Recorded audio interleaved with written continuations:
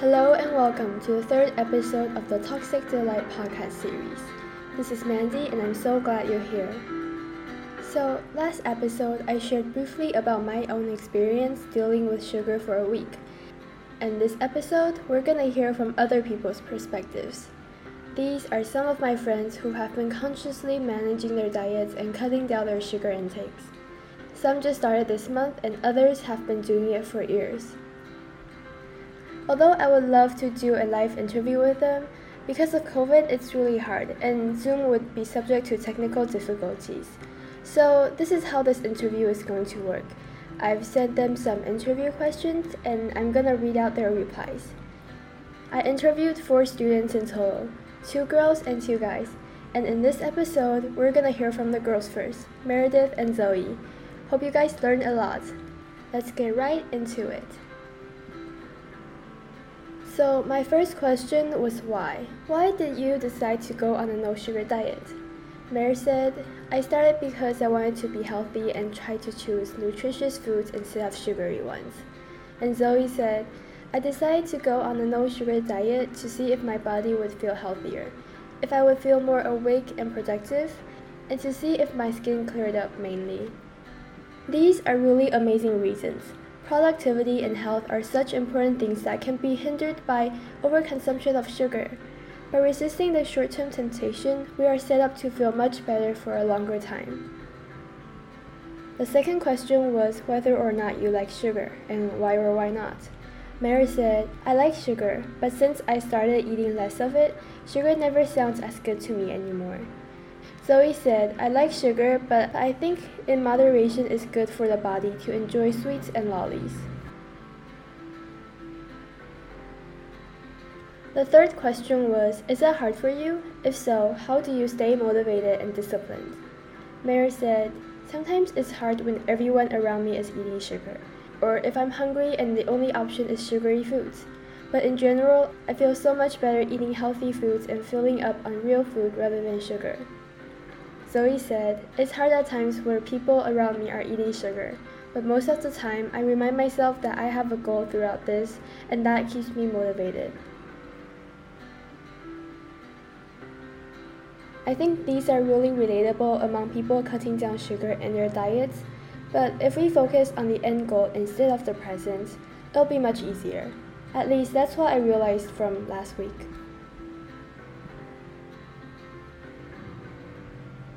Next was the time in which they started this and whether or not the diet is continuous. For Mare, it was either April or May of this year when she started trying to eat healthy. And she said, I have times where I will eat a couple of things, for example my birthday or going out with friends, but it's pretty much continuous. For Zoe, she started at the beginning of November and she said that she just started, so it's more of a period. The fifth question was, what to you counts as sugar? Is it just desserts or do fruits and pasta sauce count as well? Mare said, just desserts basically. I try to eat healthy in general, but fruit is totally fine and pasta is good too.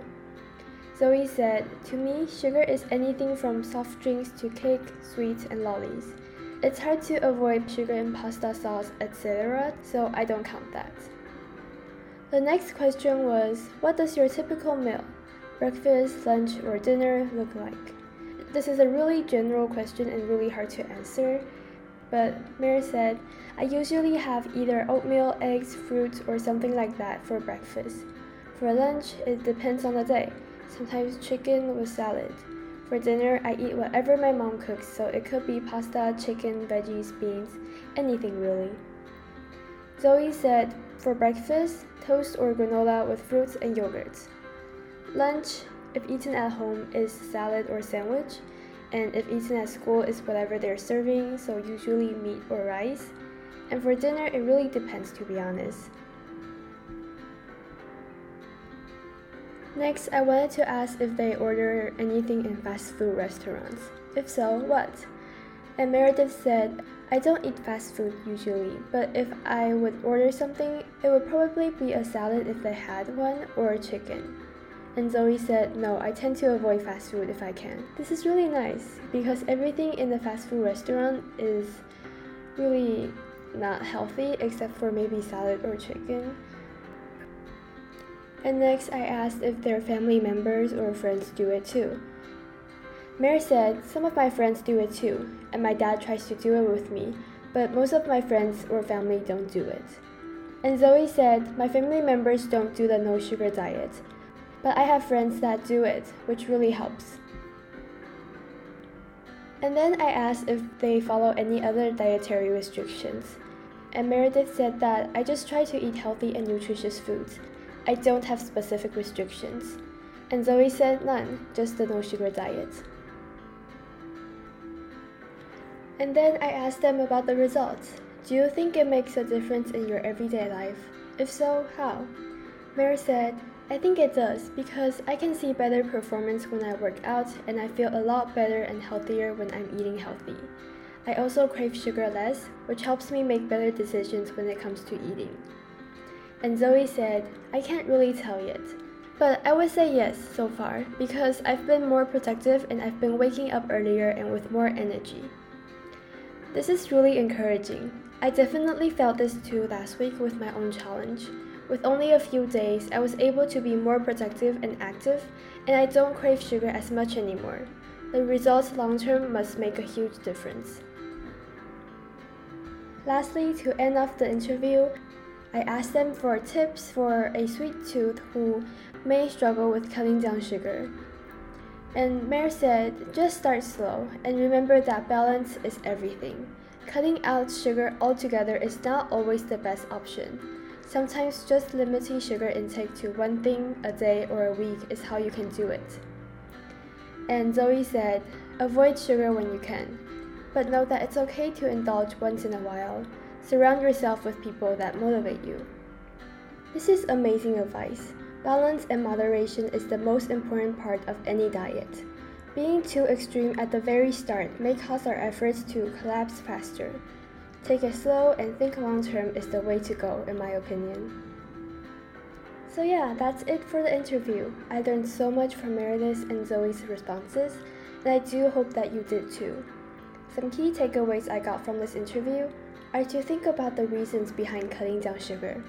Hopefully, these reasons will steer us away from the temporal temptations around us. Also, slow and steady consistency is much better than extreme dieting and then falling back into binging.